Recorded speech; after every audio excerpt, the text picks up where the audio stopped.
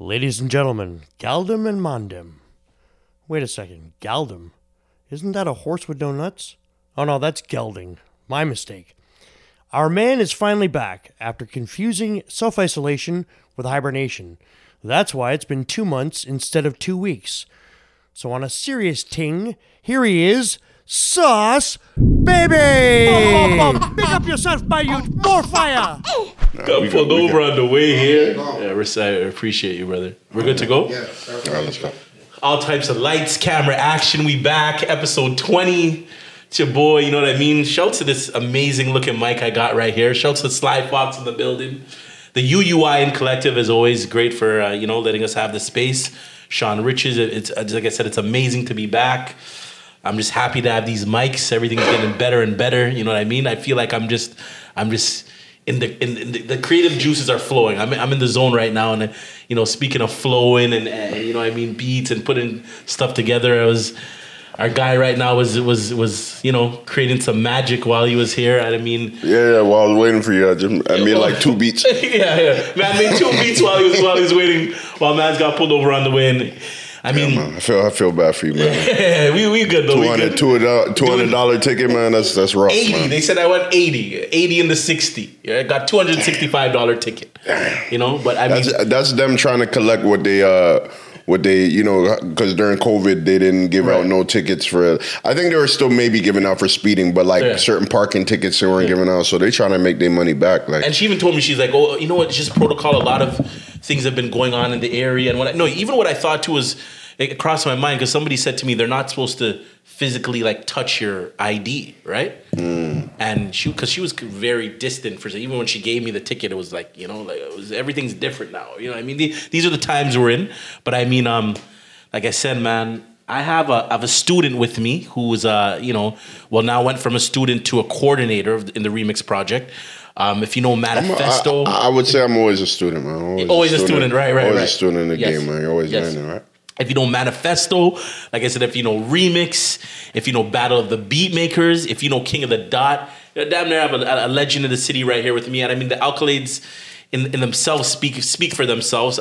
We could go on and on. I'm not, you know what I mean? I'm not the announcer in the wrestling match that's here about to go, you know what I mean? But if you know this face beside me, you already know. If you're from the city, you'll know. If you know the comeback season, The Last Hope, my favorite joint that he produced on that. Like I said, this man right here that we got right here, we got the kid. We got the rich kid with us, and I'm happy and grateful that you took the time. Like I said, you even made 2 beats while he was away. You know what I mean? Because most niggas would have been. Sly Fox actually told me, right? Sly Fox said, I'm gonna put you up. Sly goes, yo, fam, listen. He said, my humble. Well, shout out to Sly Fox. He goes, yo, fam, just gonna let you know this one thing, man. Back in the day, I don't know if it was a Manifesto or whatever. He goes, yo, rich kid's a man. He's not waiting. He's gone, man. So don't be late with your time. You know what I mean? So I'm much more patient than I used to be. He's much more patient. You know what I mean? But yo, my brother, like I said, Charlie, yo, appreciate you, man, for being here. Sauce of Mercy, episode 20. We are live and direct. Let's go, folks. Come on. Let's get it.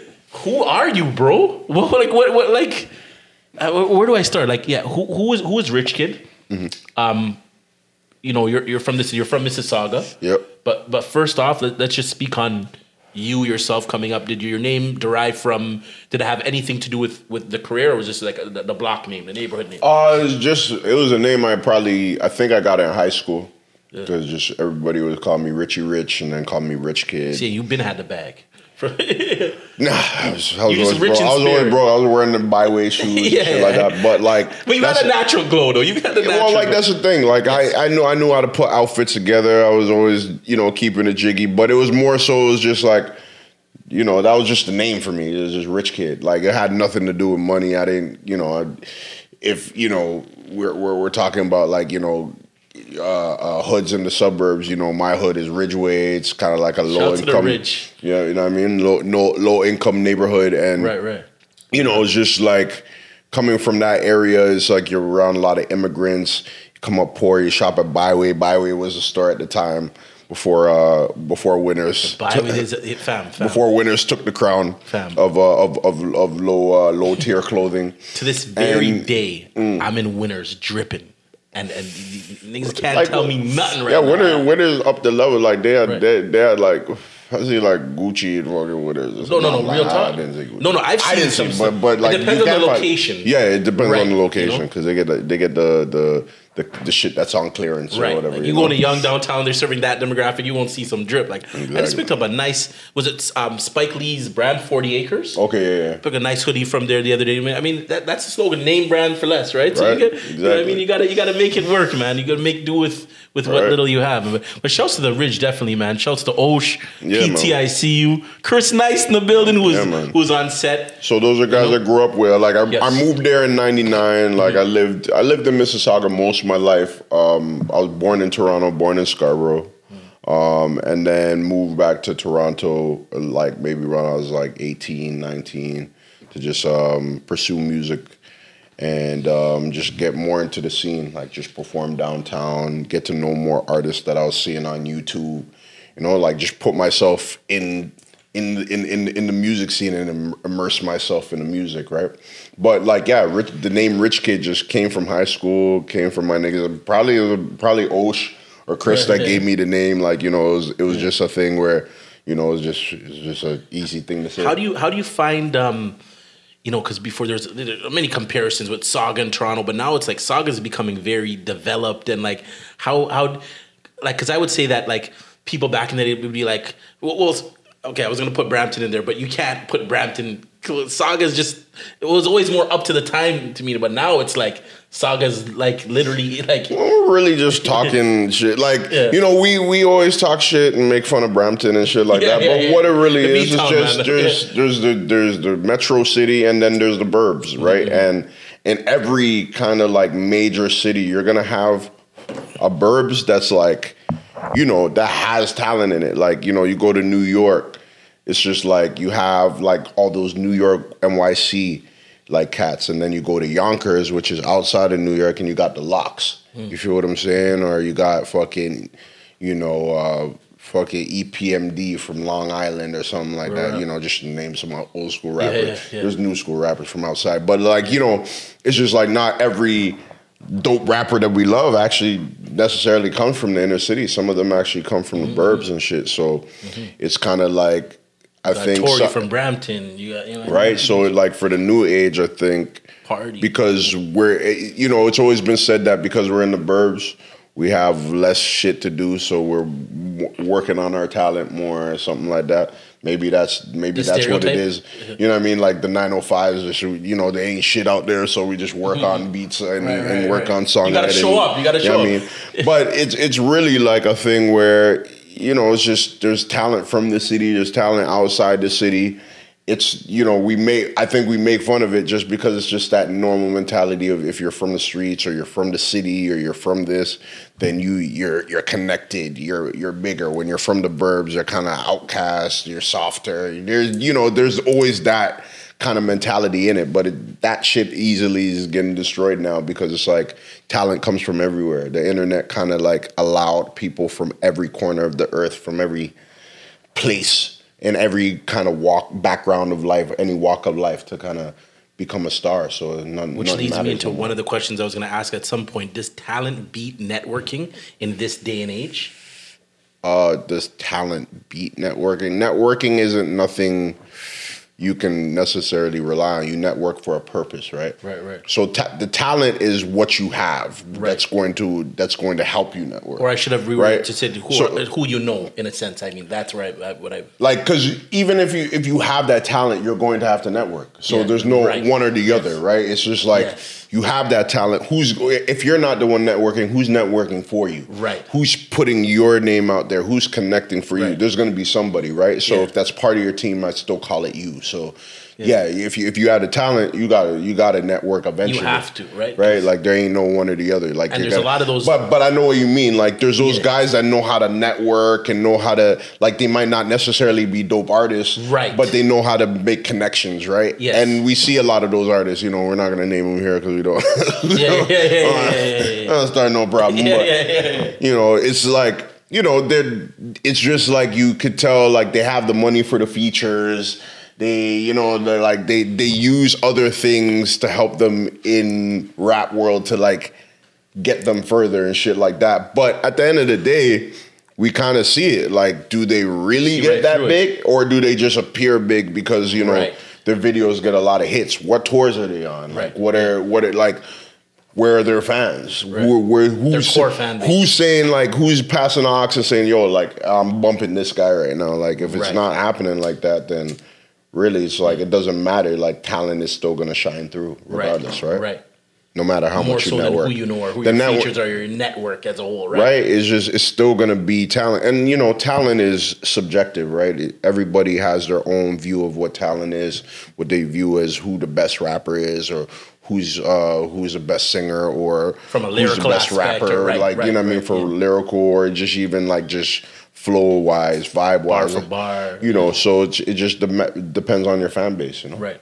How's the Toronto scene emerged, or how would you say? Sorry, it is now compared to when you first entered. In terms of industry, there's a lot more confidence from outside in the music scene. It's weird. Like, it's not confidence from the labels, but confidence from like people, right? Mm-hmm. But it's weirdly like confidence in a certain type of rap where it's like, I don't know if it's going to bust people. Like, gangster shit, like, I love it. I love listening to it. But I don't know if niggas is going to bust with that drill shit just because niggas use it as like real war music nowadays. Like, niggas be talking about other niggas' blocks on it and then get stained, and then it's like... Yeah. We already seen it. Like, we've seen two popular guys in the last 3 years disappear. You know what I mean? Mm-hmm. Two, like, very like popular rappers from real two talks. Ends, and I mean, it's just it's sad. It's sad. It's sad that this shit has to continue happening, and it's gonna happen more because that's the thing to do now. Like, to get rid of, like, niggas could, like, they could stay in one of your minds, but like if they stay in the top guy, it just means more. It says something. Yeah. The prize possession. So it's like, we have these gangster rappers, but they can't even stay in our city because they'll die in our city. And it's like, but then, do they have credit now? Oh, you can't even go back to your hood. It's just like, if I go back to my hood, I die. Like, what do you want from me? You know what I mean? So I understand it. Yeah. And it's like, you make the music you make. I'm not even saying niggas should stop making that music. It's just like, I don't, it's hard to see how it's going to prosper. And it's also, I feel like, is if you've left, or you are, you're making it out, or somehow, made a name for yourself and didn't have to go back to the life that you suffered, you should kind of set an example as an artist, right? Oh yeah, of course. I think, by default, as an artist, you just set an example. If you're a popular artist, people are going to follow you in whatever kind of way you do things. Some people won't, but they're not fans, right? When we're talking about your fans are going to follow what you do. They usually have the same viewpoints as you, the same kind of ideals, or they change your ideals to match yours because they admire you so much, right? Yeah. So, as an artist with a voice and views and buzz, like, you're always going to be an influence of somebody. You're always going to have that power to control shit. Speaking of which, influences and examples, who are some artists that you as a young creative looked up to coming up in the scene? I mean, there's Big Sox. Like, there's a lot of guys. Yeah. Socrates, Cardinal. Played a role in Rich's career. Chaos. Yeah. Like, a lot of the old school guys that I worked up. Chaos. Where is that guy, man? Chaos, he's chilling. Cooling right now somewhere. He's making music. He's making more alternative music right now. Okay, but he's still doing this shit. He's just on the low key. Yeah. But it was those guys, the guys that I eventually worked with that kind of inspired me.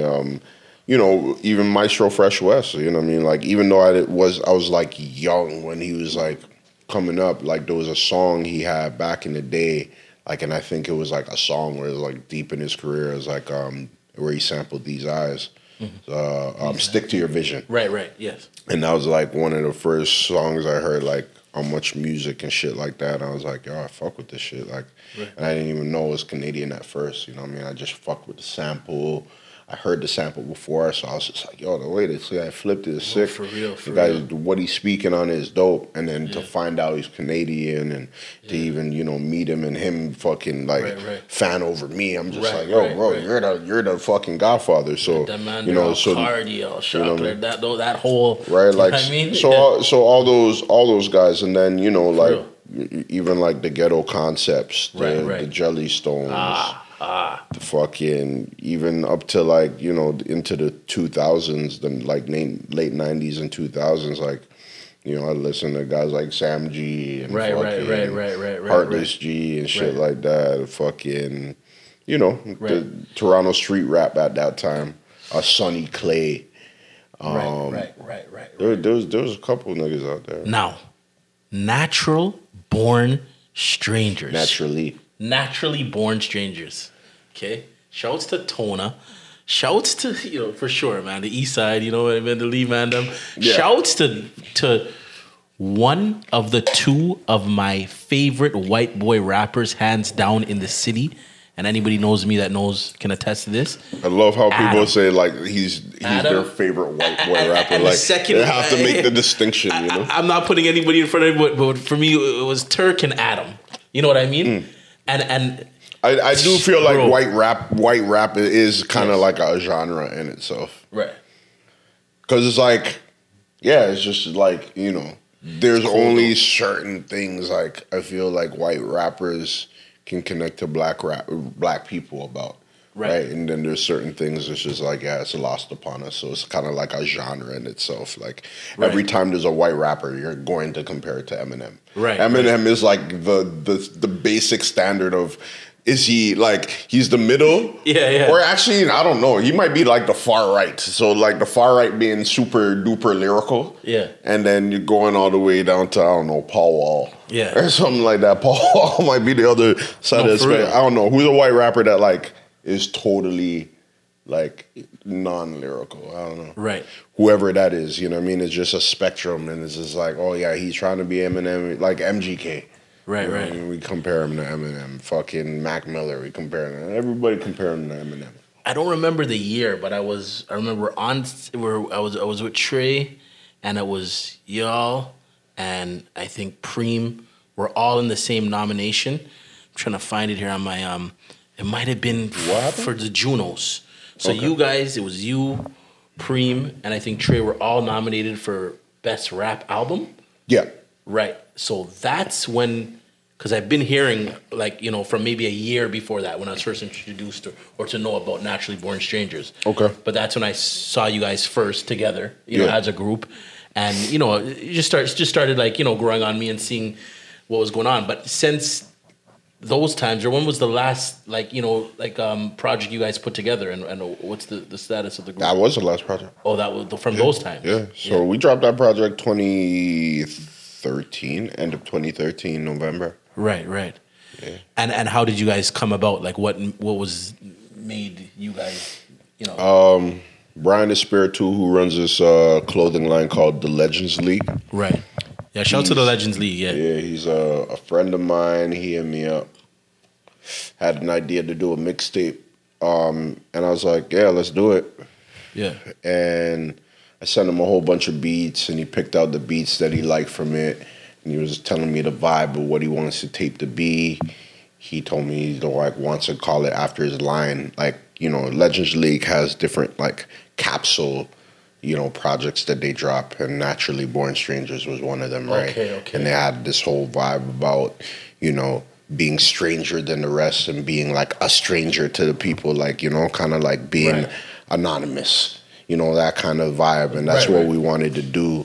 So it's like we didn't even put our names on it. Well, as when we different individuals. Yeah, it was kind of like, this was just what it was. But we are 3 different solo artists. Yeah. So, but yeah, originally it was just going to be me. And then I told them yo, let's pull in Tona and Bomb, because I had already worked with them on some of my mixtapes around that time.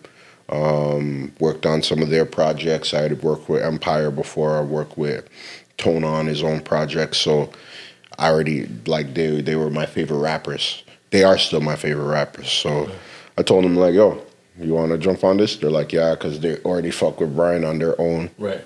So everybody knew each other. That was a great thing about it. Everybody kind of knew each other, and everybody fucked with each other's talent, and everybody was cool as fuck. Relationship? And we all drank Jameson. So Right. so that's what, you know, created that bond. And then it was just every Wednesday at Remix at the studio, just recording songs and formulating a project, and that's what it turned into. Yeah.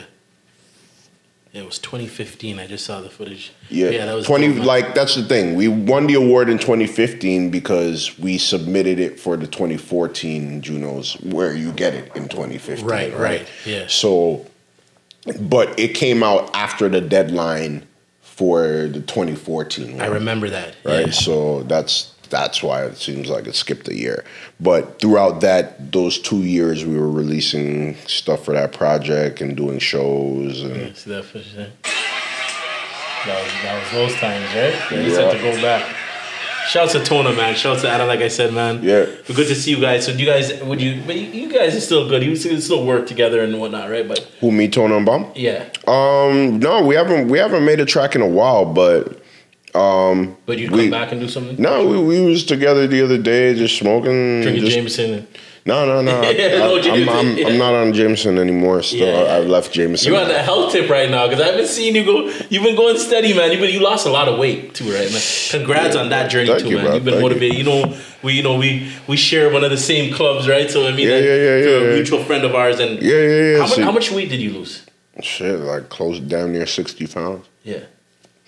Felt I had You to, was but fat. Like, no offense, but I'm fat. no. I was fat. Like, nigga, I was fat. Like, it's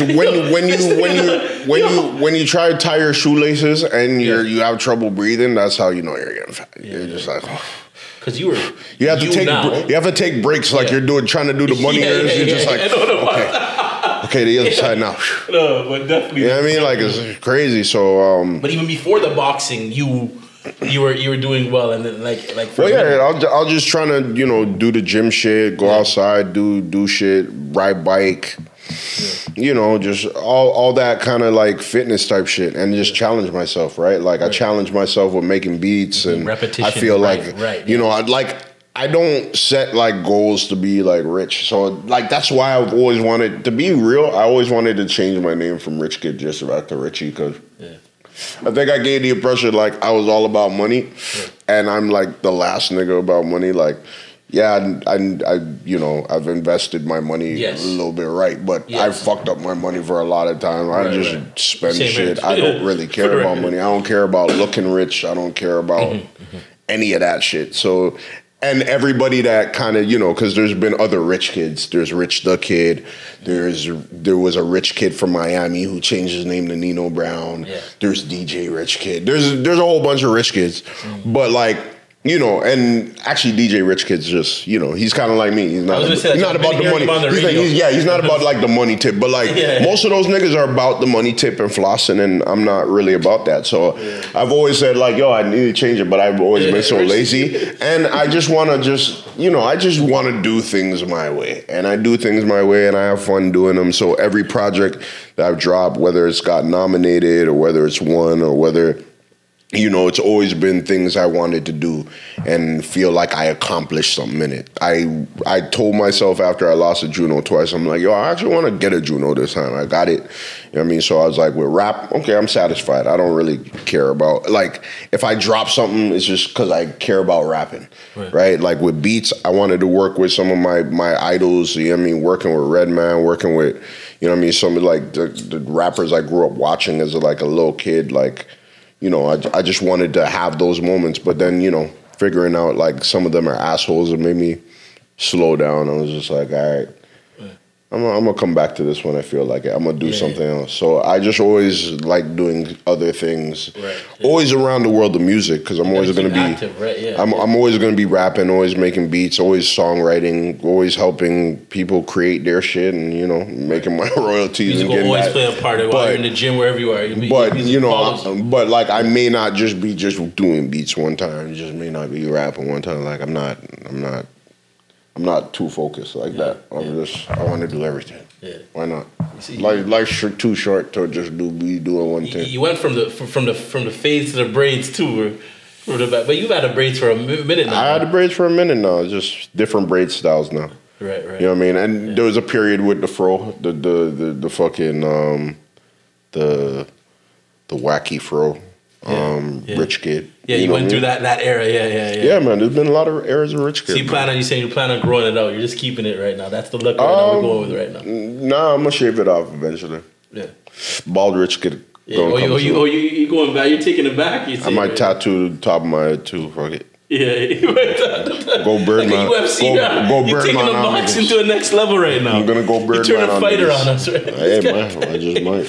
Now, okay, there's a large number of artists we've seen from the city that have taken their talent to the UK, to the US. Yeah. Obviously, you travel a lot. You've been to LA. How do you feel, even growing up and you just being here? Like, you feel that you made the right decision, in staying here? Because obviously, the industry here as a whole, the eyes are on us too, right? Yeah. That's the thing. I didn't stay here. I did travel. You know what I mean? I did work, and understanding that it's like it helped me understand what the nature of the business is, right? So when you don't feel like for me, I just felt like with the business and competing in the game over there, I wasn't aiming to be a superstar. So it's kind of like what I wanted to do there was just work and kind of like build connections with other artists down there so it can create more opportunities in the future for me to whatever I want to do. Right. Whether I want to produce out there, songwrite out there, fucking direct out there, do whatever I want to do because I know more people, right? It's just been about knowing more people and kind of connecting them, let them know what my talent is. They let me know what their talent is, and we share that. So, I've always gone places. The thing is, it's like most of my rap releases or stuff I did with rap and shit have been here, but I've traveled and performed in other places, done the festival routes and shit like that, jumped on tours. So, it's just, the nature of that game is different. Like, you just gotta have people believing in you. Like, if you want to do the label side, you gotta have people believing in you on the label side over there to like necessarily take you from one spot to the next where you have more opportunities to have your shit out there. And just seeing how Drake really did it, because I was there around like the times when Hove wanted to sign him, like and he was getting all these contracts and shit. I understood what it took, and it took a lot. I wasn't at that time. I was just like, I'm not trying to be what I knew what he was trying to be. He told me what he was trying to be, so I was like, I'm not trying to be that. Like, I'm just trying to make great music and rock the crowd and fucking be in front of thousands of people. And I did that. Like, I was just like, that's what it is for me. Like, I never get discouraged because I was always like, I rock the crowd 1 or 100. That's my thing. Speaking of Hove, Rock Nation, JLEC, so congrats on that placement, right? We see, but that's been going on. You knew about that for years, but that's what I want to get into. Yeah. How'd you come across JLEC, or how'd he come across you? How did the relationship sprout? J-Electronica. My boy Manish, he knows Jay. I think he gave him my beat when I opened up for JLEC for Manifesto in 2010, I believe. So it's been a decade now. Holy fuck, I'm old. So, yeah, I opened up for him at Manifesto at, I think it was Dundas Square.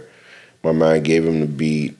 He had come back for a show at Canadian Music Week. That's when I met him. Told me that I got to join on his record. And, yeah. And then he announced it on stage, which was pretty cool. And then he dropped the album to like 10 years later, 10 years later. Yeah. And like, but that's the thing. They didn't really drop it to drop it. Like, it's a leak.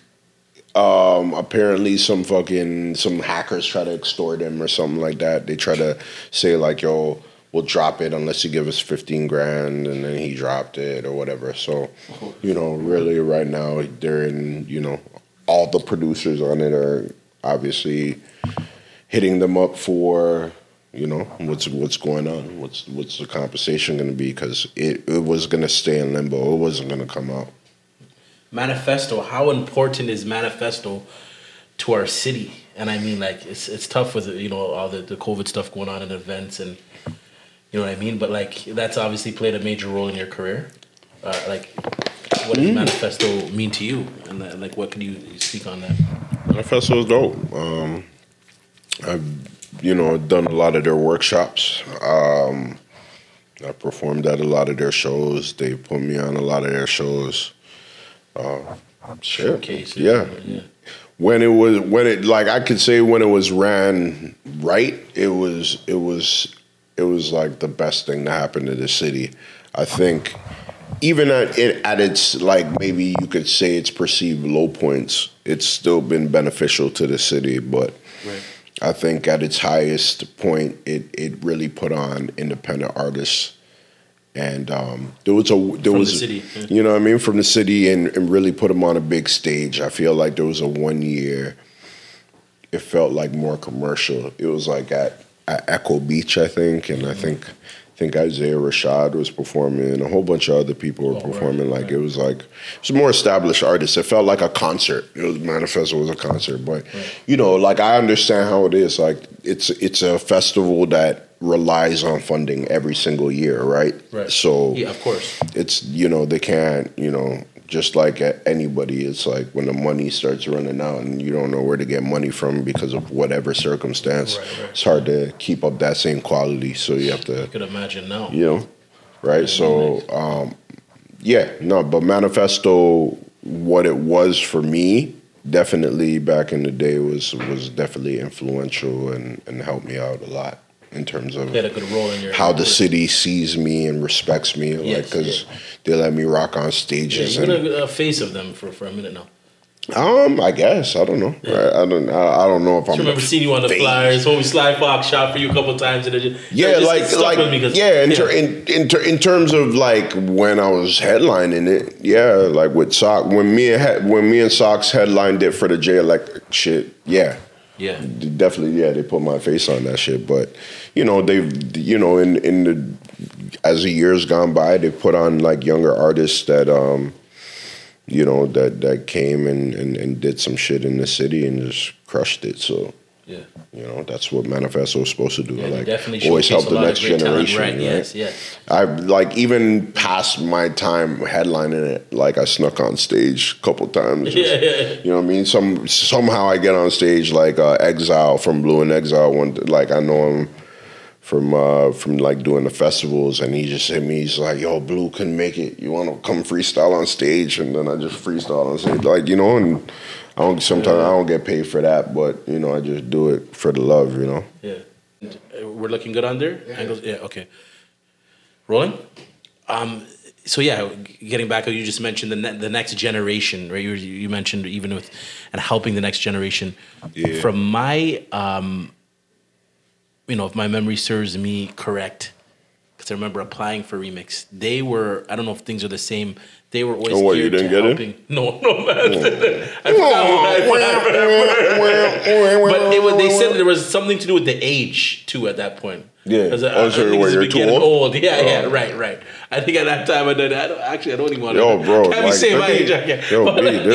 There be some niggas that be trying to come into a program like older than me. I'm like, you're like, what are you doing right now? Like, fam, you're not a youth, man. You're not a mic. How am I supposed to mentor you, bro? You're supposed to mentor me. You're supposed to be telling me. You're supposed to be telling me to stay out of trouble. Yeah. You know what I mean? Like, your shouts to Ricky too, man. Shout out, Broski, Ricky, man. Know, like he was in the first round of Remix with me, and right, yeah, you know, he's the one that hit me up after I was like done touring and just not really rapping as much. He was just like, "Yo, you want to come through work at Remix?" I was like, "Yeah, why not?" You know what I mean? It's working in the studio, right?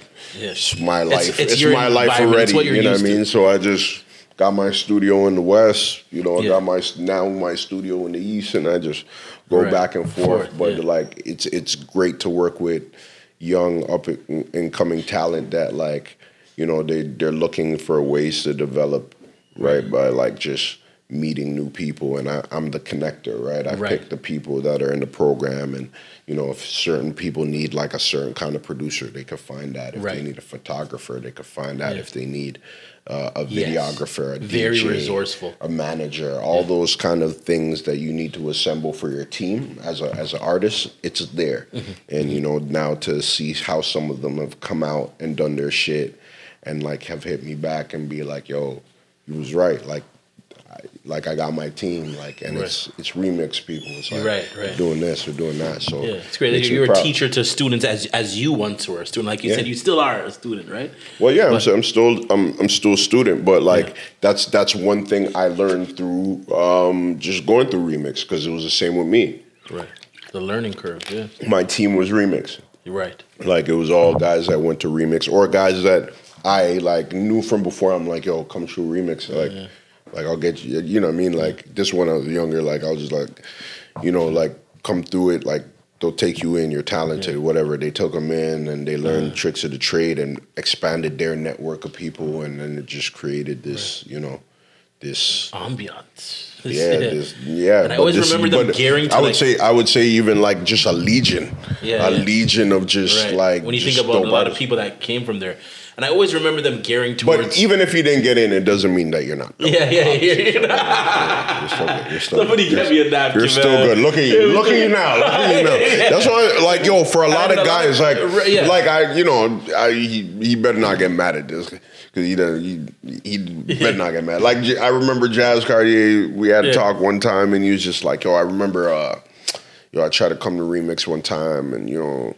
They didn't let me in because they said I was like overqualified, like had the links. I'm like, bro, like look at you, you be doing big shows, bro. Look at you now, like sometimes it's like it's for. Come on, like it's 15 spots. You know what Remix was built on. At least when I was young, I had charges on me. Like I didn't.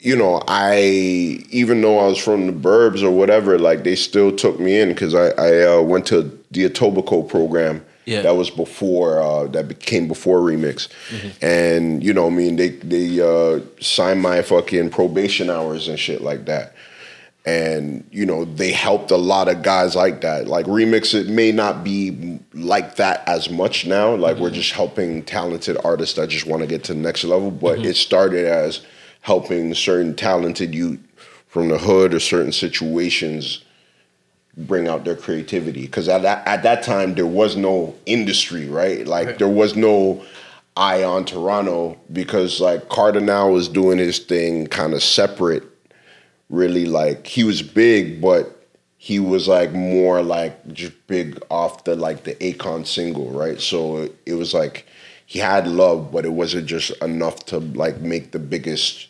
translation for the Toronto culture. Drake came in and then, you know, had a lot more bigger singles in America that carried on to a long-standing career in him putting on different artists and producers from the city. And then the city now feeling more confident in putting out their own and embracing their own.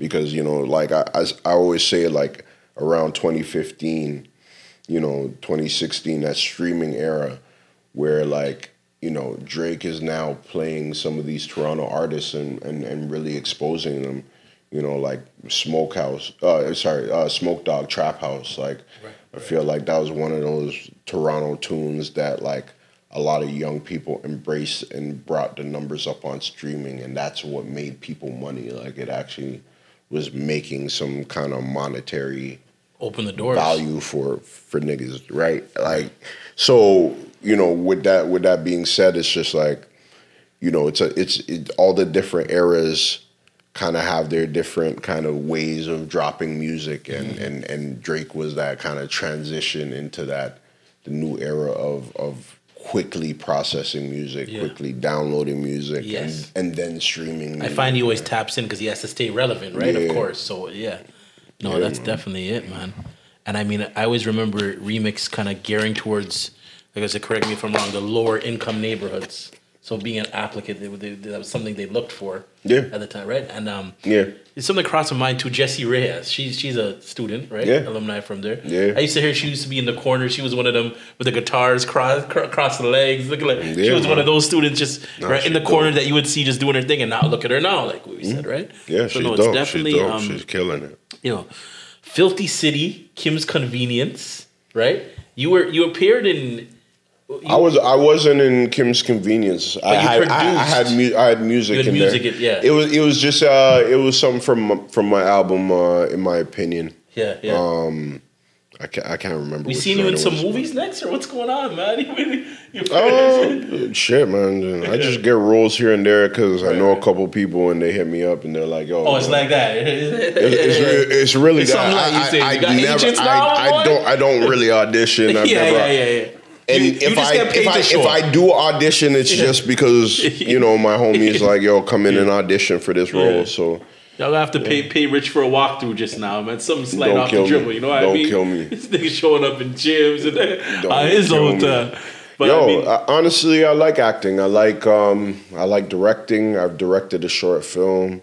oh yeah, for I real? directed my own videos. I like taking that behind the scenes aspect of it, and the more I could do of it, the better. But Right. it's just I when I did my short film, I'm like, okay, I made a movie, even though it's not like a motion picture. Like it was a short film that I created actually when I was in Remix.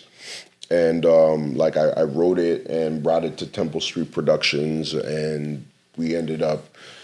Long story short, I ended up getting $45,000 to shoot the film, and I hired some of my homies to play actors in it. Like my cousin plays himself in it. My homie Shamari Downer. Right. Who's a dope actor. He was in this movie, that last movie that I posted, Aquila's Escape. I know exactly what you're talking about. Yeah, so he was in there with me. So it was a lot of guys that are my friends now. You know what I mean? I was just able to like connect with them back then and just put them in my movie. And I was just like, wow, I get to see how it actually works. How like time is money. Like you can't spend too much time shooting one scene. Like I was trying to get certain scenes right there. Like my AD's like, oh, we're wasting money. You have to go. Okay, boom. And like had to change certain things in the script as we went along because we didn't have enough time to do it. Like we only had the set guys, like it was a real set. Like I had to do it like it was called Trespassing. I had to do with the drug trade. So we actually got like a fucking Bucket's crib in Bleecker. Oh shoot! Like we took over a Bucket's crib in Bleecker. Yeah, right. Paid them to use the spot. Yeah. And it's just like the way we had shit set up. We had a light going into it was dope. It was a dope experience. Where can we see this? Where can man see this? Catch this joint right now. You on Netflix, Rich? You know what? Like I still have it. It's just in the vaults. Like I dropped it. We dropped it at TIFF TIFF Lightbox. I was gonna ask that. Bell Lightbox or whatever it's called. Yeah. When we did the presentation for it and we put in a couple of festivals and stuff like that. But yeah, I haven't really, and it was on. I think it was on either CBC or Global a couple times. But yeah, I might put it out. I don't know. I just gotta find the right time. This guy got stuff in the vault right now, low key. Yeah. So you saying if you were an artist, you'd be Rich Tarantino. You'd be a director. I feel like I can do anything. Like I can't. I'm not gonna say I can do anything the best. Like I feel like I'm really a jack of all trades. I like dipping my foot in a lot of different things and exercising my or even just challenging myself to like really immerse myself in it. Like I love like artistic stuff, right? Like not like I'm not gonna be studying biology and fucking all that rest of shit. Like I'm in terms of arts and in terms of all fields, whether it's drawing or fucking shooting shit or like creating music, whatever it is. Like I always want to try my hand in it. Are there any artists or talents in particular that you wanted to emulate? artists I want to emulate. Yeah, or like, you know what I mean? Like, sometimes like a man like me, I'd be looking at myself in the mirror thinking that I'm like, you know what I mean? Like, I'm thinking like I went from niggas saying I was Butterbean to damn near, man. Butterbean, like Shamar Moore, Young and the Restless in his prime. You say Butterbean, the wrestler, the boxer? But I mean, yeah, you know, sometimes niggas to be, a nigga white. Why would they call you Butterbean? You don't remember Butterbean, the fat white guy? Yeah. He white. Why would they call you Butterbean? They tease me and say, you know what I mean? But now they see me boxing now. They see me and they say, okay. You start okay. Yeah, you know what I mean? But okay, now, I thought you meant back then in the day. Yeah. But I mean... That's good. You losing weight, man. Yeah, no, definitely. Shouts to my guy again, Echelon Designs. I'm gonna need a large next time though. Hey. I'm gonna need a large, man. Shout out to the design. Hey. Looking real neat. I got the XL at the time, but we working, man. We working over there, man. We getting it. We working at the undisclosed location. You know what I mean? We getting that working, man. Shouts to Bleak, the wave check. I see him, man. I see you, Bleak, man. Body by Bleak. Body by Bleak. Picking up some tutorials. Right. Going soon have to get wave check by Bleak, man. That nigga, him too. Like a lot of people. Durag Dynasty. Yeah, and it's great to see, like you said, in anything with music, with whatever, like your workout stuff, whatever. It's just like they say, repetition is the mother of skill. You got to just. You know what I mean? Turn these into habits. What did Marshawn Lynch say? You got to do it over and over again and over again and over. Like, it's just that's how being great at something works. I think Questlove said one time, he quoted something that Hove said about doing something a certain amount of times. I don't remember the exact number. Until you got, I mean, there's different methods. Yeah, you can go to like the what they say, outliers, 10,000 hours. Yeah. To become a master, right? Yeah. And I feel like you never really fully become a master at something. Like, what is it? Like, I guess certain things have their their qualifications in academia to let you know you're a master or you get your masters or whatever. But in music, it's just. I bet at some point maybe Timbaland felt like he was the master of his craft, and he is still, no doubt. But as the times changed, now he's not the Mike Wills. You got the little guys. Yeah, he's not the most important producer. But he's still out there. He's still producing certain things, but he's not the number one hit producer. So now he has to go back and learn new things. Right. He has to change his bop to a certain way to kind of fix himself with this wave, right? So, he probably feels like, okay, I was a master of that era. I'm still a master, but I have to master this era, right? So you're gonna have to continue trying to master. Yeah. Your same with Dre, same with everybody. Talent. That's right. Yeah. Right. Speaking of Dre, actually, leads me into thinking now. I think Kendrick. I think Jay. How I know the answer to this, but a good friend of mine that knows you as well said that something they wanted me to ask you to see was how did how did the relationship with Kendrick come about, and where did you first meet Kendrick? There's somebody obviously a part of Top Dog that's a good friend of yours to this day, right? Who, Kendrick? No, I said there's somebody in Top Dog. Oh, someone. That's your friend. Speak on that. Yeah. Like I'm cool with J Rock. J Rock is. It's so nonchalant. I'm just cool with J Rock. No. J Rock. I met him. Yeah. I just met him when I because originally, I keep on forgetting what happened first. Whether we did the Kendrick show, Kendrick's first show with Remix Project at Rebel. But back when it was called Sound Academy, I don't know. I don't remember if that happened first or I went to LA first and then met J Rock. Right. But whichever way it happened, because J Rock was also on that show and whatever. J Rock, but I don't think even J Rock came. He had charges.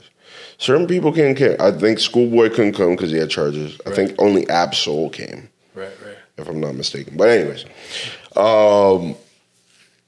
Yeah, what I was saying. I don't know which one came first, but either way, I met J Rock in LA, and he had, I guess my music had been passed on to Dave Free, and he fucked with it, and he was just like, "Yo, why don't you just come through, play rock some beats?" and we went through to this fucking cul-de-sac, looked like fucking Next Friday and shit. Thought Joker was gonna hop out with the fucking bottles, the essays and shit. Debo was not about to pull up and take your Snickers. You know what I mean, baby D. Debo was gonna come take your Snickers. Right. Not even that one. That was like the like next Friday, not Friday, next Friday. And then like it was the Friday after next. That little cul-de-sac, like it felt like, you know what I mean?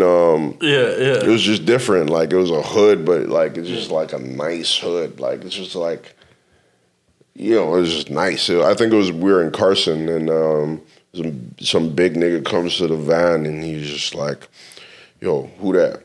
And then my man is sitting in the front. He's just like, my name's Brendan, here to see Dave. He's like, who? And he's just like, we're here with Rich Kid. He's like, oh, Rich Kid? Oh, all right, pull over there. Yeah. And then go pull around this house, go inside, you know what I mean?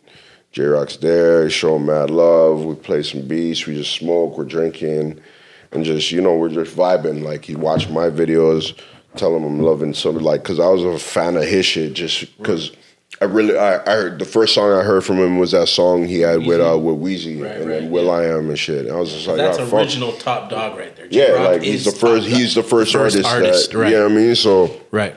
It was really him. So since then we just been, you know, every time I go out to LA, like every other time I probably see him, and you know, he comes by the studio, or if he's out here, you know, I go by a show and, you know, we just smoke, you know, playing. Then they got beats. SZA now. Look at SZA, man, too. Like, yeah, SZA's even dope, Isaiah Rashad. Yeah, Zay's good peoples too. He's still on the team too?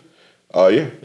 Zay's good people. So like, yeah, with Kendrick, it was just, you know, I've opened up for him a lot of times, and you know, we've talked a couple times. He's jumped on a couple beats that probably will never come out, you know, because TDE always keeps things on lock. Even me and J-Rock, we have probably we have an album. Yeah. Half of that shit ain't gonna come out, or most of that shit ain't gonna come out, because they just, if a certain time period goes by, it's just. But you may have they're said on a different vibe, so they're just. But look at it now. That you probably said that at the time with JLEC, and look now, so you never know. Like, but I don't really like the way the JLEC shit came out. So you know, it's, you know, I'm not. It's not like I'm looking forward to leaks. Like leaks aren't like cool. People get to hear the music, but they don't get to hear it in its like. Yeah. In its best quality form, so it doesn't make my shit look good. Speak of beats, how you started producing and what came first, the rapping or the beats? Rapping. Okay, so the rapping came first, and then beats was just like. I needed something to rap on. Right. Yeah. Simple as that. And like I was rapping on industry beats, like how like 50 was doing this shit. Right. You know, that's another inspiration. It's so like crazy. 50 was like everybody's inspiration to like just hop on other people's beats and dirty it up, like, you know, doing your own version, you know. But it's crazy because even that now is still relevant in a sense. Look at Shmurda with the hot nigga on the Banks beat, you know what I mean? But he didn't. That wasn't even intended to like be go the way that it went. That wasn't even. He didn't even do it as a dub. He did it as an original track, and then I don't think he cared if Lloyd Banks had it. I think it was said that Lloyd Banks didn't pay for it or something like that. I think, what Jaleel Beats said, or Jungle Beats, whatever you want to call it. Jungle Beats. Jungle Beats. It's jungle. It sounds like jungle, doesn't it? Like, how does it sound like? Like a jungle, where Jungle Jim meets. I swear to God, it sounds like Southern Jungle Beats. It sounds like Jungle Beats. But I think Jaleel Beats said Lloyd Banks didn't even pay for it, because I think it was on a Lloyd Banks mixtape or something. I don't know if it was on the album. Oh, the same. The one that hot nigga. The hot nigga. Right. Yeah. I don't know. I could be mistaken if I'm lying or I'm mistaken. Sorry. Right. But I already know, like, the way he went in on it. He meant it for it to be his track. Like, he knew it was. Who are your favorite producers right now? My if you were to take one from the city and one from cross seas, like. One from the city. Or even man. There's a lot, man. Yeah. It's tough. It's tough to put in here. Okay, let me give you the top 5. Like the original. Like I don't know if you put Kiss in there. I know you're like who's your top 5 dead or alive? Rapper? Or like what do you mean? Yeah, we'll say rap. Because producer, I wouldn't. That's. I could name producers. You could go too. producer out too. Okay, just let him have it. Let me give. All right, so for Mercy, we need both right now. So for producer, and this is like it's it changes. Narrow to 3 it changes from time to time actually. Right. But for my producers, it's Kanye, it's Just Blaze, it's Premier, it's Dre, and it's RZA. Those are my top 5. Shout out to RZA. And then the honorable mention to Timbo and Definitely. and Neptunes. Definitely. And I say it changes because sometimes Neptunes slide in there, but I think because of the verses, it just made me remind me what I love the most, right? Like I love that Wu-Tang shit. So when I told everybody like, yo, I think Premier is gonna beat RZA, when the battle happened, I was just like, wow, I'm not getting tired of all this Wu-Tang shit. This is some of the best shit ever created. Fuck, sorry, Premier. Going to RZA, like, you know what I mean? So you crept back into my 5. Yeah. Like it just, rotates. Speaking of and then rappers, Hove, Push. Yes. What's it called? Hove, Push. It was like, it's hard because it's like, it's one of those ones where like Push is, a lot of it is part of clips, right? So it's like, he might not count, like just kind of like how I don't let people say Andre 3 Stacks, just because most of his shit was with Outkast. But if we can do that, then Push is in there. Jeez. For real, eh? Yeah. Okay, I hear you. I'm gonna put K-Dot in there. Just because I seen it up front. 3 Stacks had some joints on his own, but you're right. A lot of his slappers. Yeah, a lot of his best things, memorable yeah. shit is definitely on Outkast shit. Yeah. K-Dot is 3rd. For sure.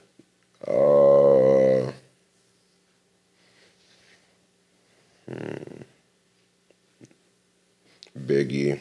Yeah.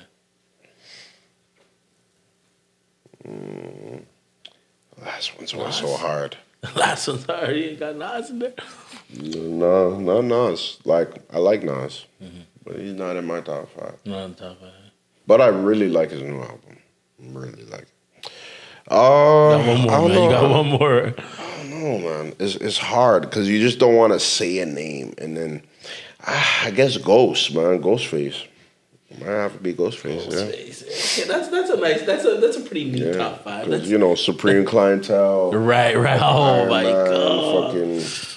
Fucking Fish Scale. Fucking days, Pretty man. Tony album. Fucking Big Doe Rehab. A lot of those albums are like I always listen to it. I listen to Supreme Clientele when I work out. Like that's my. You fucks with Cool G.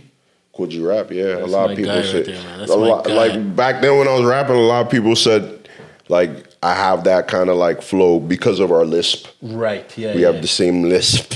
Right. When we rap, but yeah, no, he's a legend. Mafioso King. Yeah, Mafioso King, definitely. Man. Even within the speech, the baritone type of that deep kind of, you know what I mean? Yeah, and just his syllable rhyme flow. He had that syllable kind of rhyme. I think, that's what Nas took a lot from too. Definitely. That multi-syllable rap flow kind of thing. I give Cool G. I think Nas's first video was with Cool G. Yeah. Cool G's a G, man. Cool G is he took what Rakim did, because Rakim is like the originator of the smooth flow, right? Like rapping smooth, kind of like a saxophone kind of flow, right? So. Cool G rap took it to that gangster shit. Because Rakim wasn't gangster. He was just like God body. Street. You know what I mean? Yeah, he was God body. God body. You can't touch him. He's God body. He's Cool G straight. He's just that nigga. He's the man. Cool G was my guy. Cool G is like, street nigga, like gangster nigga. Like, so, yeah. Cool G said, A little rap history for you youngies. cool. Man, like Cool G said, play the jacuzzi till my hands turn prune. I'm like, damn, dog, this nigga's so coming with the champagne and I've almost been on fainted. the run and he was You still. ever been in a jacuzzi so long you almost fainted? Like, Not fainted, but Like, but you like, and fell drunk asleep too, or like- yeah, and that almost feels like a motion. yo, you sickness. could die like that. Enough people die like that, you know. Because one time I remember I was in LA, I was drunk in a jacuzzi, and I was just like knocking. Yeah. Like, bro, it's easy to just slip into the abyss of the fucking thing and just drown. So niggas woke you up? How do you make it out of that No, situation? no. I woke myself up. I was just like, you snapped out of it. You're saying, right? by the time my lip hit the water, I'm like, "Whoop." Like, give me a liquor. So, you know, second wind, I was like, oh, okay. Yeah. Gotta get out this bitch. And I was high too. When you're high Yeah. too, like, you know. So you know the name of the show is Sauce Have Mercy, right? Usually you got niggas coming on here trying to one too odd guest was trying sauce, but you know COVID and whatnot, right? But obviously we would do it the right way. But top 3 restaurants you could recommend to somebody, you know, over wherever that's not from Toronto, overseas, the Toronto restaurants. They're your go-tos. And any type of restaurant, like, Could be Like, all right, that you are notable for you, like over the years that have, you know, held it down. if they want like a nice kind of restaurant, sit down restaurant when you're able to sit down again, go to Rivoli's on College. It's Italian a joint? nice Italian restaurant. I'll say this, like, it was great before. I don't know. I think there's new owners now. It may not be as great now, but they still have. I know they have a newly renovated kind of like setup and shit. So when it is open, it's probably nice. It's probably the same kind of food. Rivoli's, yeah. Okay. So or not. No, Rivoli's is the club. What is it called? Talking about Soto? No. It's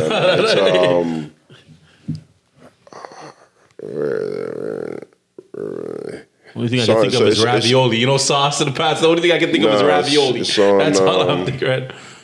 It's on College and Beatrice. Let me see something right here. Yeah. I'd be high and shit. College and Beatrice. Vivoli. I've seen people. Sorry, guys. I got it off by one letter. But like, yeah. So Vivoli. Right. Yeah, you know, I had my birthday there a couple of times. Well, that's what's up. Just great food. If you want like some greasy shit. Yeah, I was just gonna say, give me another. George's chicken. Okay. But like, there's a couple ones, but you got to go to the one on Dundas and Sherbourne. You have to go to the one where the crackheads That's are outside. if you're on the go right now. You need like, that. Yeah. If there ain't no crackheads outside of it, it's not perking. Like, yeah, that's like a shawarma spot. No. George's. Rotisserie chicken. Wait, say that again. Where do you say it was again? It's Sherbourne and Dundas area, so it's right on Dundas, in between Sherbourne and Jarvis, right down the street from Fillmore. It's the strip club. Right, and there's a Sam's convenience close by or across the. Yeah, it's right. Sam's is right at the corner. One more. We need one more right now. So like, yeah, you're gonna see a lot of fiends around there. Yeah. And we got Italian. We got your pass through. And if we're going to shawarma. Alexander's is like right on like Queen and Dufferin area, but it's like if you're going more west on Queen, and then you'll see it to your left. It's like a falafel shawarma spot. Right. It's open till it used to be open till like 4 a.m, but because of COVID shit, it's not open until just 12. Yeah. But they got great food over there, great shawarma. What about for like island or West Indian type of food? See, like with island food, it's like there's spots that are cool, but I have friends that have fucking aunts that fucking, and I know. Yeah. You're getting that real raw home cook. I know friends that can cook, so you know, it's like. if I'm gonna recommend a Jamaican restaurant, it's just kind of like I don't know. It doesn't mean it's the best, and I don't even feel like recommending it. But like I don't know. Like I've eaten at a couple ones. I don't really like a lot of ones downtown. Oh, Diners Corner. My God. Diners Shouts Corner, to Diners Corner. Sean Richards had to give out more fire. Shouts to Diners Corner. I forgot about sure. Diners Corner. Yeah, Diners Corner is just neat. Diners Corner, like even back then, like when they had the old location. Yeah.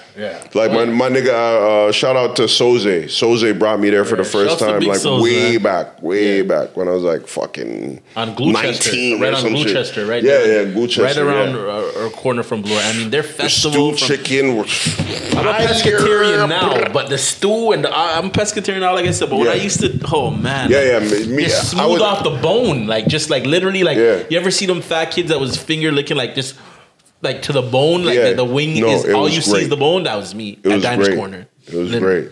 It was great. And like that's the thing. Like now, the food is still good. It's just like I feel like they're classy. It's not right. They're trying to be too classy. I don't like the new location. And it's like, and that's what happens when you're like, it's weird because they were kind of on Yonge Street, but they weren't. Right. Like when you're on the off street. The off street, right? Yeah. It's just like a different vibe. Yeah. But when you're on Yonge, now it's like we gotta be up to par with what's on Yonge, right? Like you can't be like friggin'. They're more bougie now. What's down the street? There's another one. There's another Jamaican restaurant down the street. Right on the corner. Is a college over there? A college in Yonge. It's like right on the corner. Or is it Wellesley? Ritz, it's like right on the corner. It's Ritz. It's Ritz. Still there? Yeah. Too commercial. Yeah. You want that real raw, like he said, you gotta go to Offshore, you gotta go Eglinton West, you gotta go Vaughan and Oakwood, you gotta take it to the Estate. Right, exactly. You gotta go to Chris Jerk in Scarborough, man. Chris Jerk Caribbean Bistro, man. You gotta go on Eglinton. Like you gotta go where the culture is. Speaking of culture. Like or you gotta go like to fucking Oakwood or Eglinton late night and get that chicken. Get that chicken, that barbecue fucking drum chicken. It's kinda sticky around them ways, but it's worth it. And that sauce, my sauce. Jeez. Whenever I hear a shootout happens at nighttime, I feel like it's about the sauce. Like the man didn't give him enough sauce. He's like, the man got too crazy because he didn't get enough sauce. Let it off, you know. Yeah, oxtail gravy for my thing. All right, trust me. So speaking of which, what's your go-to sauce? I mean, because you could go, people could say Greek restaurant, tahini, every nigga's got a sauce that they, these niggas that are, like you said, they die for sweet and sour. They'll page the lady in the drive-thru. Diana sauce. You're a Diana sauce guy, eh? I like Diana sauce, man. Okay. I like Diana sauce. Like I like a lot of sauces, but it depends. Like if we're talking about like when I'm in America, I love Chick-fil-A's Polynesian sauce. Right. The Polynesian. Oh man, when you have that with the fucking grilled nuggets. Yeah. See, no, I'm like a honey mustard nigga. I'm a honey mustard like lately, but it depends how you make the honey mustard. Mustard's not even like a sauce. It's like a spread. It's a dip, but then you said you gotta have it with the. You said the nuggets, so I was thinking, you know what I mean? The nuggets and the dip. But you're right. The dip and the sauce. It is a sauce. Right. Actually, fuck, man. I feel like I might have to get a cheat meal. You're Marv just right now. Nuggets. It is. But I won't. I'm not gonna do it. Now to take it to culture. Now you're Ghanaian. Yeah. Right? Okay. Yeah. Jerk chicken or jollof rice? Jollof rice.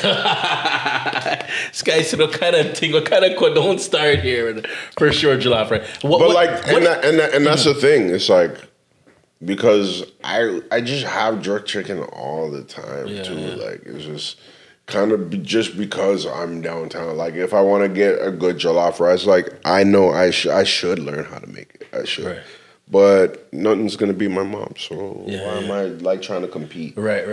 You know, I am trying to learn games, and my sister teaching me some game too, so I can fully master the jollof myself. Right, and even just compete with these other countries, these other African countries that say they're jollof. I'm not even gonna name the country. I'm just gonna say these other Nigeria. You know what? Like, I'm not even gonna pounce on Nigeria because right now they're going through their turmoil right now. So praise to all the people that are trying to survive over there and shit like that. For real. Fuck the police and the government over there. You know what I mean, on their bullshit. So I'm gonna let them slide. Their jollof is okay. Everybody else though, Cameroon, all you other countries that say your Take a jollof, step down. like get out of here, bro. Somebody from Congo. So it's like basically being from Trinidad and jollof. saying you're making like jerk chicken or being from Jamaica and saying you're gonna make a roti and doubles, but you can't do it like how the Trinis do it. Basically. And I feel like there is one country that's the best at it. And I feel Ghana is the best at it, but not every country feels that way. Speaking of doubles and rotis, yo, shout to Trey's granny on the tamarind sauce. Granny, I see you. If you're watching this, you know what I mean, the tamarind sauce. You gotta, like I said, you gotta have the right sauce with whatever you're going into. Like I gotta have my tamarind sauce if I'm having doubles or roti. You know what I mean? Mm-hmm. I'm sure even with jollof rice, there's a particular like you maybe can't put Diana sauce on that, or I don't know if you're a man that would. Well, no, I'm not putting that. You know what I mean? You can. There's certain things that you just can't do. When I was broke, I used to put ketchup on rice, on white rice. Yeah, I mean, that was a flex back then. Or like a bully beef. Bully beef will go on too. But like with sauce on the rice, not necessarily because the rice is in itself like cooked in a stew, right? Yeah. So it's already has the flavor and the sauce kind of locked in, especially when it's fresh. Yeah. It's kind of like it might be a little bit kind of saucy in a way, like, but like still it's kind of dry. And then if you have it with like, fish, or you have it with, you could have chicken with it. You could have like a meat side. You have to, we eat meat. We're African. We eat meat. So, you're going to have a meat side with it. And then it might have like a sauce on that. Like we have this sauce called, it's more like a pepper sauce called shita, which is like ground up fish. I forget what kind of fish. What's the name of the fish? I forget the name of the fish, but it's ground up fish. Maybe it's sardines. Ground up sardines, red pepper, you guys black cook with pepper. spice. It's like a whole bunch of shit, cooked up, and then it's like it's hot, but Right. It's one of those things where I used to eat all that hot shit when I was younger, but I didn't book like I'd take shits and my ass would hurt, and I didn't book like it was Your the ass food. was grass. His ass I was on didn't book fire. that it was the food the whole time. I'm just like, why my ass hurt? Like I just And it was one of those ones that served you right. I just got used to like shitting in pain. You know what I mean? Just because that's African food hot, bro. Like we eat our food hot. And he done ate too much. You were like me when the fat kid seen too much cake. When the parents say your eyes are bigger than your stomach. Yeah. You're biting too much more than what you could chew. I remember one of my Ghanaian, one of my good homies, shouts to Prince Ankara. He back in the day, this guy gave me a certain pepper, and he was like, because the man's knew I was a craven youth, and they're like, yo, just trust me, and it just came in like it was just a regular like a regular bell pepper, but it was a certain country type, like how Jamaicans have Scotch bonnet, bro. Even just thinking of that, I don't know if you guys can tell right now. I'm even just thinking of it is like, bro, drenching. I was drenching. Yeah. And I was like, and I don't know if they used to use it in fufu, but it was like a certain type of pepper you guys would use.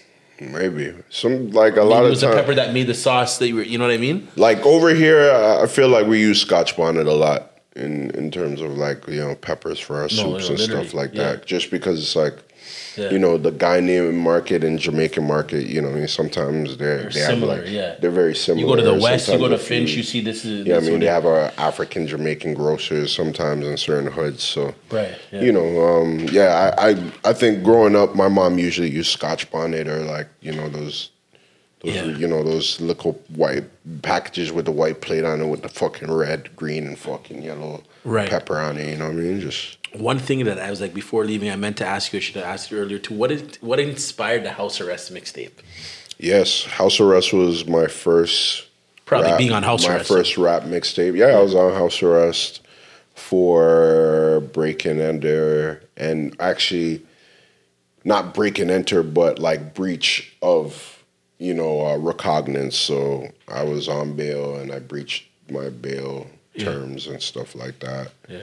And I went in turn a negative to a positive. I went in for like just a week and then came out and then decided to do House Arrest. Made a mixtape on House Arrest. Yeah. While you were in House Arrest. That's what's up. Was that your first mixtape? Actually, it was even shorter than a week. What am I talking about? It was even shorter than a week because it was. I got to see jail for a couple of days. I was like, yo, I don't want to be here around bare niggas, right? Like, and I wouldn't say I was like necessarily. I think I was still like part of like a group at that time called Rotten Ones, and I remember I was inside, and my cellie was kind of like, yo, what do you do? And I told him I rap, and he was like, you know, I rap for him. He was like this old nigga, probably in there for domestic or something like that. And he was just like, yo, you shouldn't be here, bro. Like, I've been here, like, fucking in and out for how many years? Like, you know, this is not a place for you to be. Like, you're talented, da-da-da. That was enough for me. Like, I wasn't, it's weird. Like, I wasn't really, I felt cool in there because I was like, I knew some niggas in there, so it's weird. Like, you just, you know, like a couple people from my block were just, they had connections in there and know some people, but like, you know, it's like I'm not a criminal. Like I'm not like a crime all the time, nigga. Like I feel like I have certain things I could put my energy into that are like positive for the world. Like it's not just always about me. Like so. You know, I focused on music from that point on and then made House Arrest. I was just committed. Like, I was just like, yo, I'm going to do a mixtape. Right. And then, you know, while I was on there, I just ran to my homie Charlie P. Went to his house, recorded some of it there. Charlie P? Yeah. Not Charlie B. No, Charlie B. Not Rich Kid, the DJ that we hear on Flow. Rich Kid right now. Get it Right. confused. Yeah. You know, went to my homie Junior T to Junior T. Shout out to Junior T, man. Yeah. And me and Trey was just talking about him. Very, very good. And staple in the city. Did it with and had some features from some of my homies from a group I had called Rotten Ones, and it was my first mixtape. I put it in different like barbershops and clothing stores because that was the hustle back then. You made CDs, you burned CDs, and you went to like different barbershops and shit. You just put them in there and say like, yo, I sell these for like $10 and I'll give you $5 or whatever from it, and to be like, yeah, and like that's how you know sell your shit, and you know I'd be making some money from the stores and shit. One time in Saga, the Peel Police came in and confiscated. They went to different locations and confiscated my my mixtape. No deal, Peel, man. Them boys don't play. Because them times I was, you know, catching charges, and I don't know, they were all around. I think a charge that time called gangsterism was just invented. Right. They was just this guy moving was a on. real ghetto youth, you know. He was Like they were just moving on some weird shit, and you know, but like you know, like you from Peel, if you know, no they deal. Move OD. Peel. It's like I'm not even that guy, and they move like I'm Pablo. I remember back they in the were day, moving like I was Pablo Escobar. I remember niggas getting bite with like that, like not even that, with like a Deagle or a Tony Sack. No deal, Peel. There's not a joke thing on there. No deal, Peel, you know what I mean? man. Crazy. So you lived in Saga for most of the time? Or you ever lived in Toronto too? Yeah. You live in Toronto too? Yeah. But I was born here. Born in Scarborough General. Right. Lived in Markham and Ellesmere as a youth, and then moved to Saga probably in like just my elementary years, and then. But would you say it's a big difference? And then moved back to Toronto, and like you know after I like finished high school and shit. Yeah, because now if you go downtown Saga, you're on Lakeshore, a lot similar, but back then obviously there was more of a bigger difference. It felt more like, I mean, before we became the GTA, and you know what I mean? Yeah. Everything was different, you know, but it wasn't at the same time. Like, you know, it's like everything was in the same vicinity. I think. Right. I think things developed more quicker when all the regions became part of the city. Like everything was kind of separate before, and was its own town, right? You know, like the amalgamation happened in what, 98, and that's when all the municipalities came together. Yeah. Toronto. So I think I was gonna call them that's boroughs, what but I don't want to increased, you know, traffic, like traffic and fucking, you know, transit, fucking development, you know, housing, all that shit started booming and sprawling when Toronto was more connected and bigger, right? Because now it's making more money. It has a bigger population, a bigger economy. Yes. Right, and now just having the GTA now, so having Saga and having fucking York, York region, Peel, York region, Durham region, all those even now they even have a next kind of region. They now include Hamilton and fucking Niagara and shit. Halton so, now, yeah. Right. Yeah. And Halton and Halton all be that. Burlington, Oakville, Hamilton. So now all these kind of regions is like, they're all moving in some kind of way together because they're connected through some kind of transit or some connection. They're trying to build their identity more. So the growth of it is blessed. It's beautiful. It's good that it's happening like that, because now, like a guy like, what's his name, Murder Beats from Fort Erie. You know what I mean? It's right. He doesn't feel like he's too far away from Toronto to come grind out here and find his manager and start working and you know what I mean, get his beats out. And like I said before, they used to say, "Oh, Tory, Brampton," you know what I mean? But now it's like, you have people close like you and Party and people that are literally like, you know what I mean? Well, like that's the thing. He's you know what I mean? Peel, like It's why I think if you're not afraid of where you come from, no one can tell you anything. Yeah. Right? Like if you don't hide where you come from and you speak about it proudly, what can they tell you? They can tell you, "Oh, you're not from here." Yes, that's what I said. I'm from here, not from there. Yeah. It's like, so if you're not from here, I don't want to listen to you. Okay. Yeah. Bye. Yeah. Oh no, you're not hard if you're not from here. All right. Oh, okay. Cool. Bye. All right. Like it's like we still talking about like you have to be from one place. Like no, nobody cares about that shit no more. It's like it's really about what your life is, what your story is. Right. Is it real? Right. Some people don't care about that obviously, but does it feel real? Right. Like to me or to whoever's listening, right? That's what we care about. So, whether you're from the outskirts or you're from the inner city or you're even from, a rich neighborhood within the city, right? Because there's a lot of rappers that are, within the city coming from nice housing. That's the biggest rapper of all, one of the biggest rappers of all time is from the nicest part of the city, but in the city, right? So, like to me, it just never really matters. It just matters about how you're dropping, and it's where you're at mentally, right? Yeah. One of my OGs always used to tell me that. Not even geography, like mentally. Right. This is not from me. This is from a mutual friend. You figure out at some point. He said, "Have you ever got head from a deaf girl?" You probably know who that's from. From one of our homies. But he knows who it is too. I ain't gonna name drop. I ain't gonna name drop. He was on the show before. Yeah, she was half deaf. I'm sorry. And if we gotta edit this out, it's all right. But we rolling, we shooting this shit, we having a good time. But she was no, you can. Where did that come from, fam? Yeah, she was a half deaf girl. Like calling this nigga right now. Oh, yeah. She was a half deaf girl. This is in the Ridge. This is these times. And no, we went to high school and. Yeah, she was a half. Not to laugh at her at all, but I mean, she was a half deaf girl, and she wanted to give me the wassels. I was like, and you're like, yo, I'm just like, you're showing love. I'm not discriminating you. Like, she was nice. She had a little bati on her. Okay. She was one of them ones. It's like, cool, man. So it goes. Man said to ask you if you still draw, and then I just saw that he goes, "Yo, you're doing the interview? Ask this guy." What's the next question? It was the head with the deaf girl, and I just got right. Okay. Yeah. But you was an artist.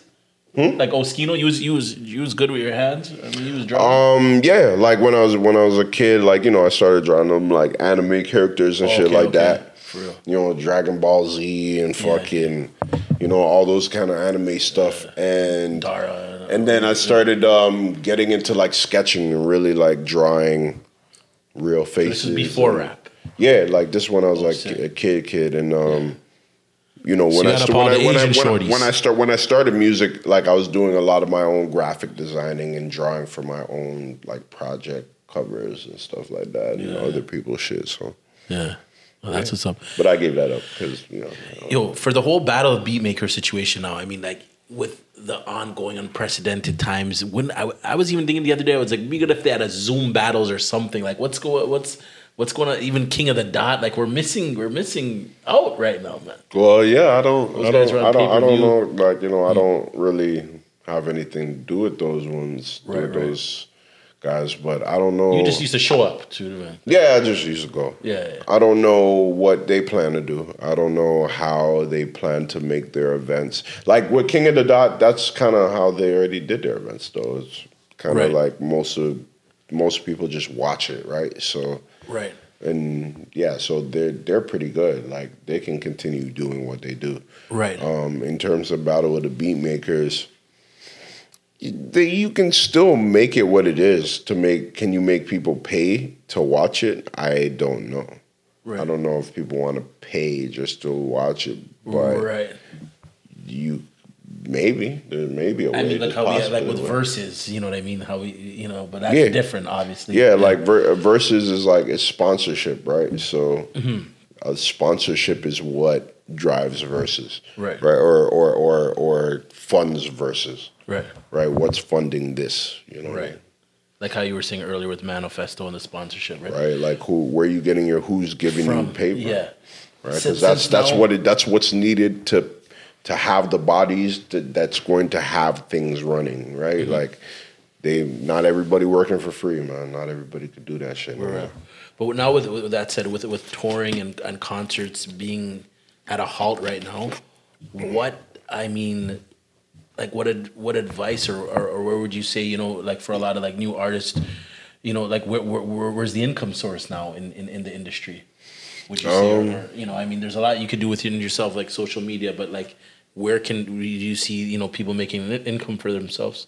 Well, there's not a lot, but it's the same, I guess, income that comes from the royalties of your music is still there. Right. Streaming money.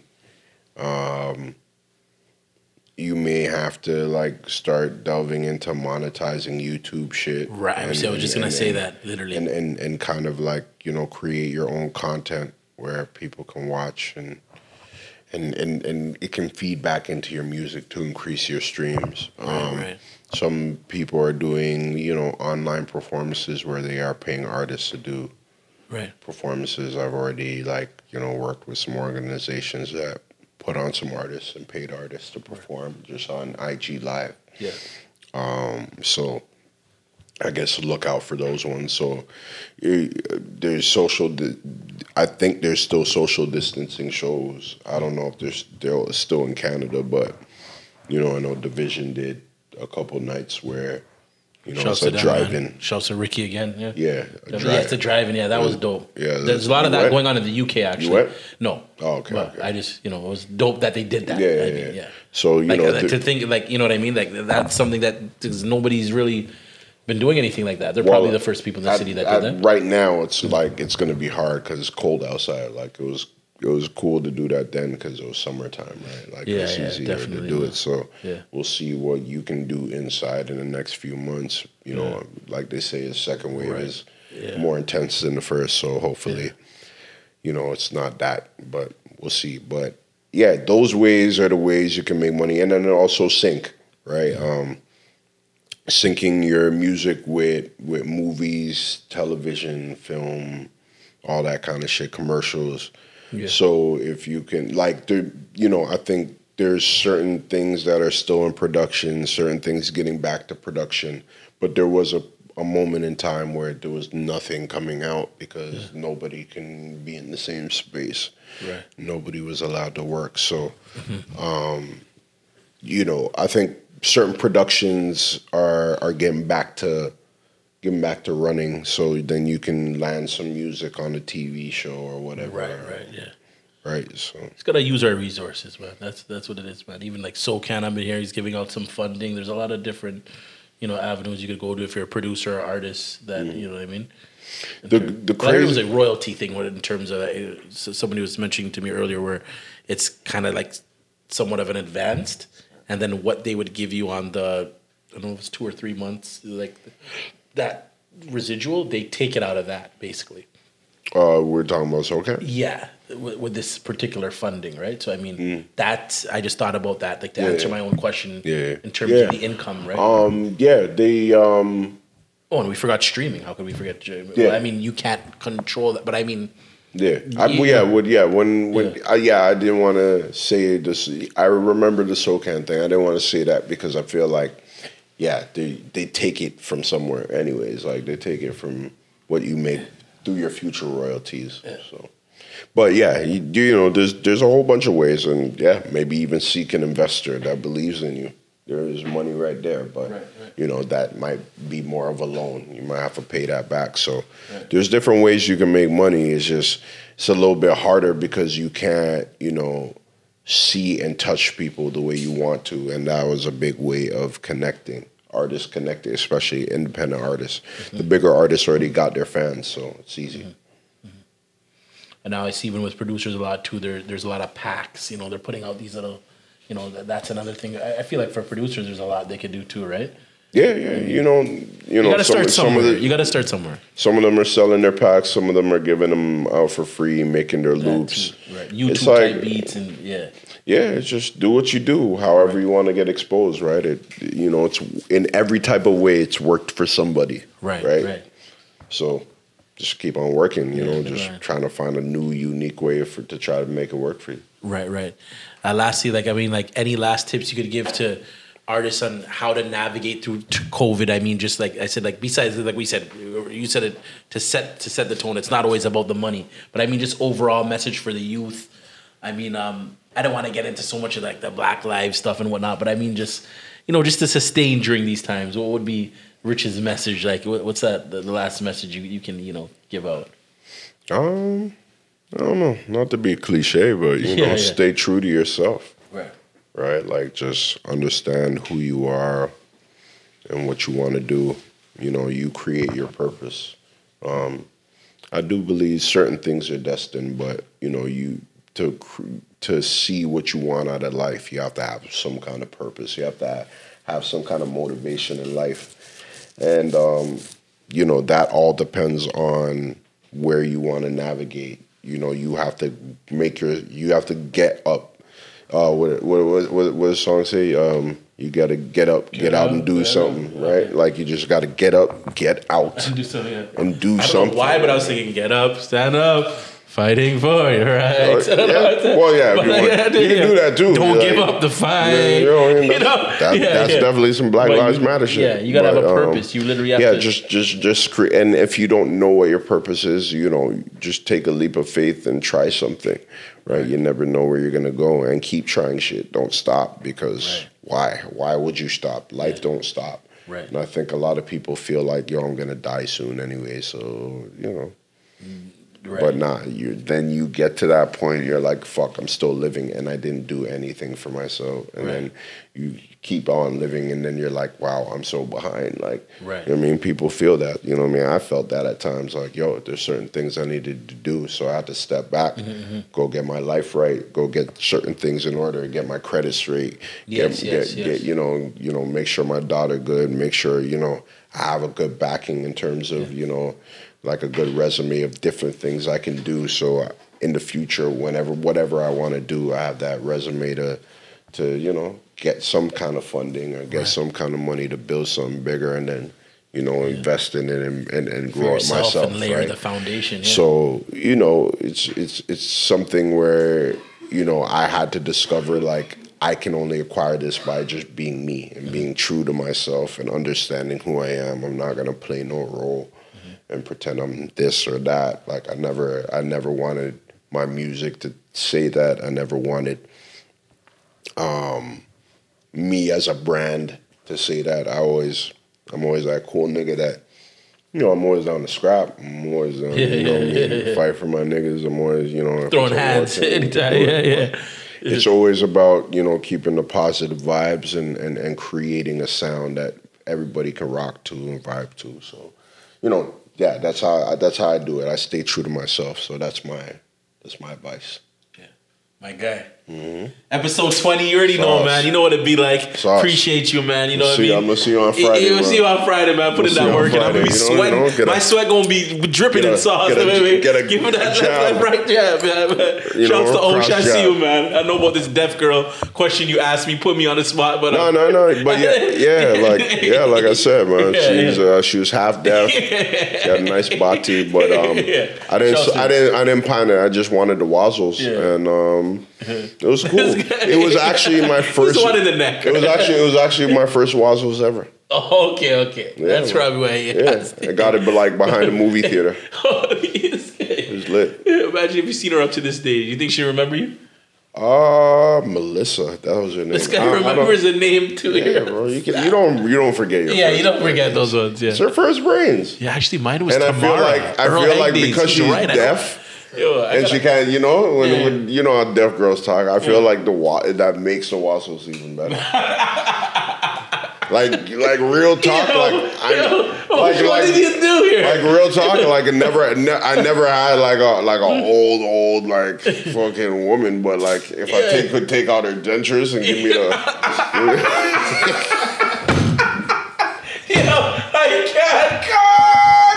I can't. Yeah, man. Saying you're a MILF man. You're a MILF man. To some degree. Can't say I'm not. Yeah. Again, I'm like a foreign shorty guy. I have a knack for there's some Spanish women in their mid okay, I give 40 the max. We'll give it the max. I don't know if past 40's pushing it. Yeah. But you know what I mean? Yeah. That foreign sauce. I don't know, man. Sauce got some of them. That's what I'm saying. Like it's in the water. Like a Angela Bassett come true. Like right. Like hey, she's touching 50. You might have to break that rule. No, there's a lot of them that are gonna eat. Nia Long is okay. She's not 50, but I mean, there's a lot of these. I give Nia the long. Give Nia the long way. Give Nia the long way for real, man. Trust me, man. Shout out to a beautiful woman. You know what I mean? You definitely you ain't a married man. Right? Me? No, I'm not. Okay. Because I'm about to say you can't be talking like this on. Nah, but it's Nia Long, bro. Like I'm not going to fuck Nia Long. Yeah.